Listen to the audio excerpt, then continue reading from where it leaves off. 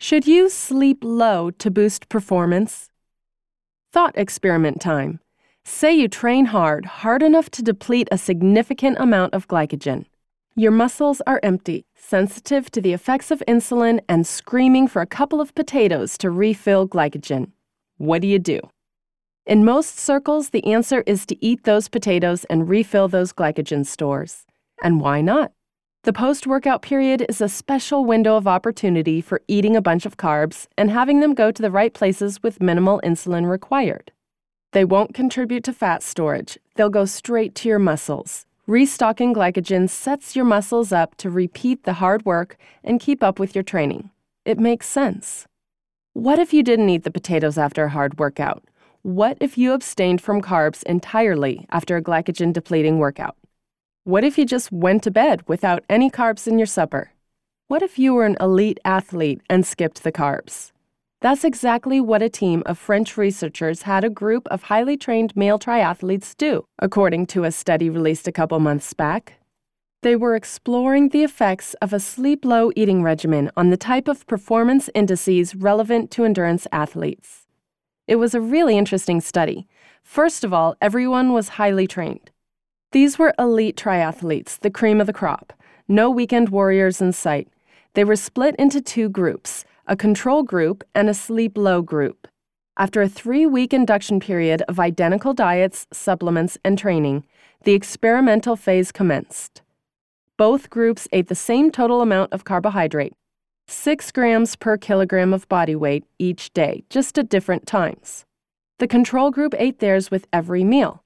The sleep-low group ate theirs at breakfast and lunch. Training was identical for both groups. For 4 days straight each week, both would follow a routine. In the afternoon, they'd perform high-intensity training sessions, either 8 times 5 minutes cycling at 85% maximal aerobic power output, MAP, or 6 by 5 minutes running at 85% MAP, alternating each day with a minute between each interval. In the morning, they'd do low-intensity aerobic, LIT, work before breakfast, an hour of cycling at 65% MAP. The sleep-low group ate carbs at breakfast, lunch, and a pre-workout snack, then a HIIT workout. No carbs until breakfast the next day after the LIT session.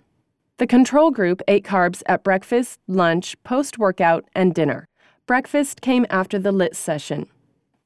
After 3 weeks, the scientists subjected both groups to submaximal, LIT, and supermaximal, HIIT, cycling performance tests, VO2 max tests, and a 10K run to simulate the final leg of a triathlon. The sleep-low group performed these tests in a low-carb availability state, meaning low glycogen. The control group performed them in a carb-replete state. What happened? Submaximal efficiency, power output per calorie burned when pedaling at moderate intensity, greatly improved in the sleep-low group. The control group saw very little improvement. This is a crucial biomarker for endurance athletes. If your submaximal efficiency is high, you get more power out of each stride, pedal, stroke, with less energy required. That means your easy pace is faster than the other runners. The sleep-low group's supramaximal capacity also saw a major boost. They were able to cycle at 150% their VO2 max for around 12 to 20% longer than before. There was very little improvement in the control group. In a 10K run test, the sleep-low group shaved around 3 to 5% off their times. The control group shaved just 0.1% off. Even though they were all quite lean to begin with, and this wasn't the purpose of the study, the sleep-low group lost more body fat. This was the have your cake and eat it too, just so long as it's not at dinner study. When they did HIIT, they were glycogen replete and dominant. When they did LIT, they were running on fat and just as dominant. They weren't on a keto diet. They rapidly reached the very low-carb/ketogenic state for a good portion of the day by depleting glycogen and failing to replace it, from the afternoon snack to the post-workout breakfast. They weren't just high carb. They were smart carb, filling the glycogen, depleting it, and forcing their bodies to run on fat for a while. What's truly remarkable is that this was a short-term study. 3 weeks of experimental conditions were plenty for the benefits to accrue and amass. They didn't have to spend 6 months getting adapted. They didn't go through a keto induction period. They manipulated the pattern of energy substrate use through carb and workout timing. This is simple stuff anyone could do.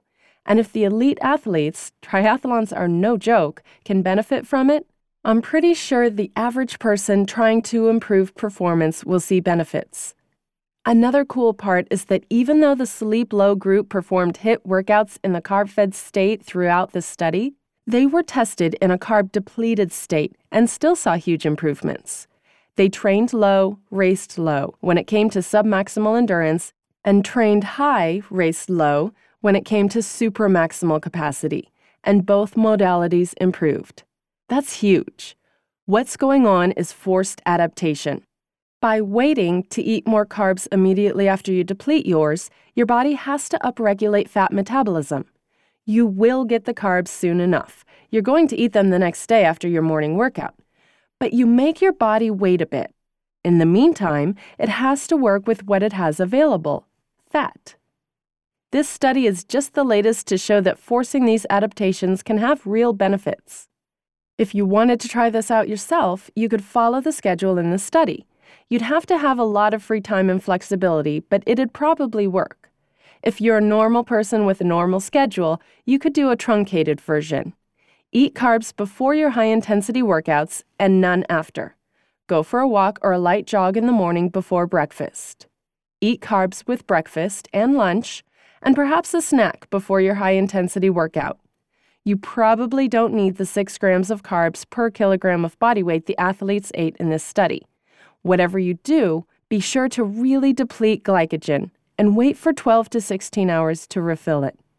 Standard low-carb dieting promotes similar adaptations, but it works more slowly. Glycogen depletion takes a while if you aren't training intensely, so you can speed up the process by throwing in some sprint, circuit, or HIIT workouts, meaning high-intensity interval training. I know from personal experience that this can work. Once or twice a week, I like to fast after workouts. That's a slightly more extreme version of post-workout carb abstention, but it's the same idea, withholding food and forcing your body to adapt. This increases growth hormone, important for fat burning and cellular repair, and speeds up fat adaptation. So who's interested in trying this out? Anyone? Let me know how it goes in the comments section of today's post at marksdailyapple.com. Thanks so much for listening, and have a great day.